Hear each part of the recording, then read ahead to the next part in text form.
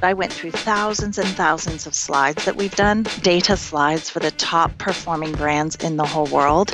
And believe it or not, every time they had very complicated data to explain, they boiled it down to one of those three charts: a pie, a bar, or a line.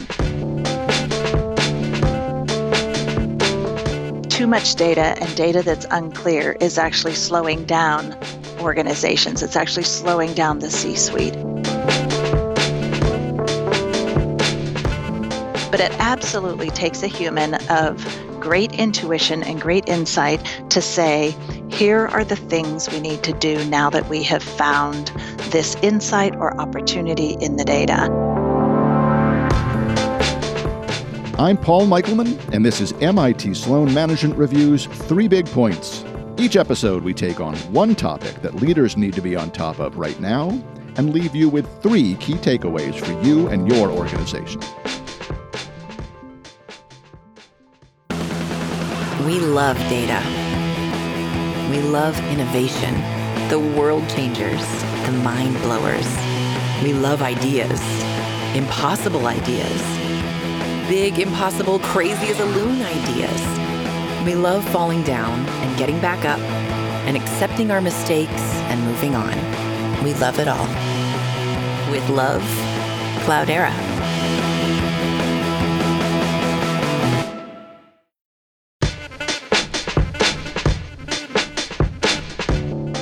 One of the great promises of our economy is the ability we have to collect more and more data from every nook and cranny of people's lives.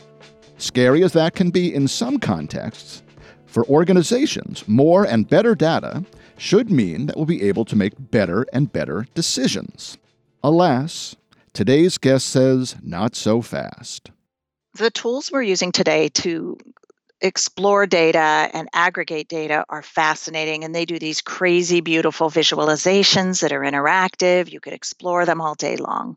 But when it comes to communicating, there really are only 3 ways to visualize it so people can understand what you are talking about very clearly, and that's the pie, the line, and the bar. I went through thousands and thousands of slides that we've done, data slides for the top performing brands in the whole world. And believe it or not, every time they had very complicated data to explain, they boiled it down to one of those 3 charts: a pie, a bar, or a line. That's Nancy Duarte, CEO of Duarte Design and author of several books, including Data Story: Explain Data and Inspire Action Through Story.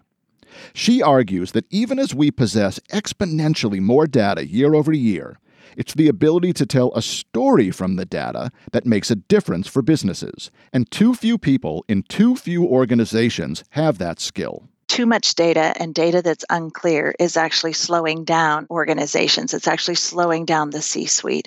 Decisions that used to be able to be made rapidly now are wanting to be verified or wanting to have data prove that it's the right direction. And you can roll around in the data all day long, and there's vats of it to roll around in. You won't be successful until you cultivate your intuition, because no decisions are made with about a small percent of intuition coupled with the data to make the great decisions in the future.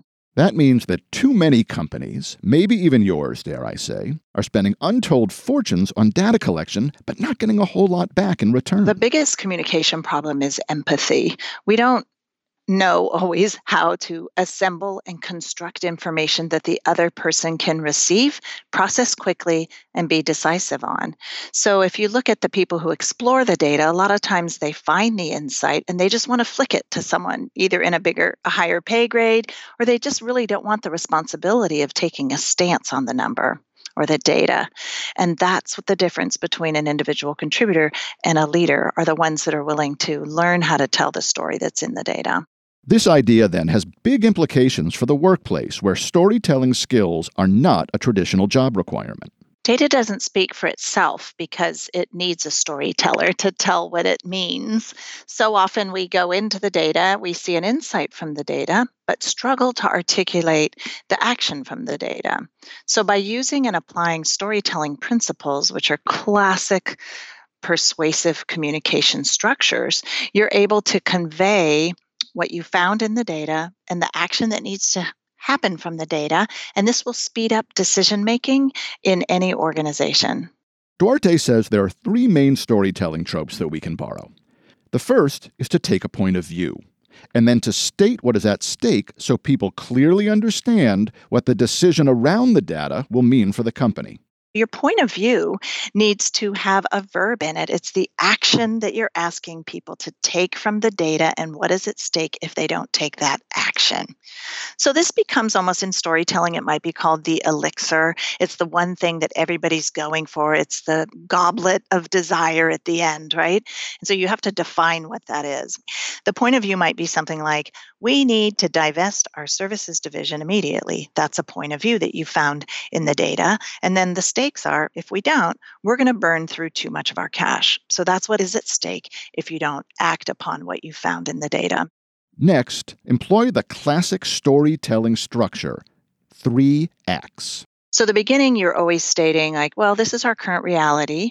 The middle of a story is always that messy middle where all the tension and conflict is. So the second act of your story is where you state the messy part of the data. What's broken in the data? What are you trying to change about the data? And then the third act is your data point of view, where you say, therefore, we need to do this action to have this kind of outcome in the stakes. And last but not least, you must humanize the data. And you do that by understanding who the hero is in the data. Might be a patient or a user, an employee, a partner, could be a humanitarian or a team. These are the people that you're trying to move the data in a desirable direction in the future. But sometimes there's an adversary that's pressuring them to head in the wrong direction. It could be mindsets, competitors, bureaucracy, technology. And you need to understand who the people are that are moving the direction you want it to go, and who are the villains or adversaries that are putting pressure on them. And once you understand that, you'll communicate them in a way that'll inspire them to move the data the direction that you need it to go. When you're communicating with executives, you would use the hero and adversary framework to help them understand the effort, the human effort that it's going to take to help this opportunity or problem be solved. So you wouldn't necessarily say, this is the hero and this is the adversary. It's like an empathy tool for you to understand and walk in the shoes of those that you're trying to get to have turn around future data. In this hero/adversary setup, the problems or solutions don't even necessarily need to be human. A disease could be personified as an adversary, or even when you're looking at revenue or you're looking at sales, there's all kinds of insights that you could yield from revenue being low, revenue being high. Having conversations with the people that are driving revenue are what will give insights to solve what kind of action needed to be taken from the data. So sometimes it's explicit in the data itself, and other times you may have to make phone calls, you may have to do like investigating, you may have to have surveys. There's ways to figure out what are the things blocking the data from going the direction we want, and how do we understand the human mindset and the human heart on the other end of that information. And what's this data story's happy ending? What does a business that applies these methods look like? If you can learn to communicate in a way and tee up insights from data in a way executives care about and in a way they are measured, what will happen is decisions will be made quicker. And we can't be careless about the speed we move in. You have to be intentional. So if it's communicated in a way that it's clear and brief and the action is very clear, we'll make decisions much faster and much more carefully.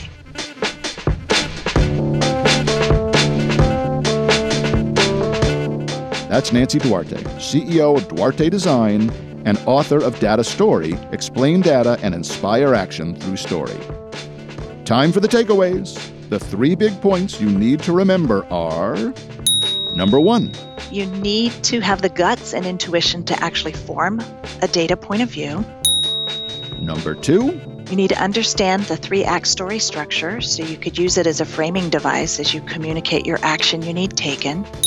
And number 3, you need to understand who the humans are that are driving the numbers the direction they are and determine a way to communicate with them so they can change the numbers in the future.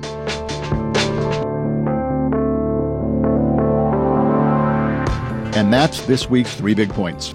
You can find us on Apple Podcasts, Google Play, Stitcher, Spotify, and wherever fine podcasts are streamed. We will be forever in your debt if you take a moment to rate our program or post a review on Apple Podcasts.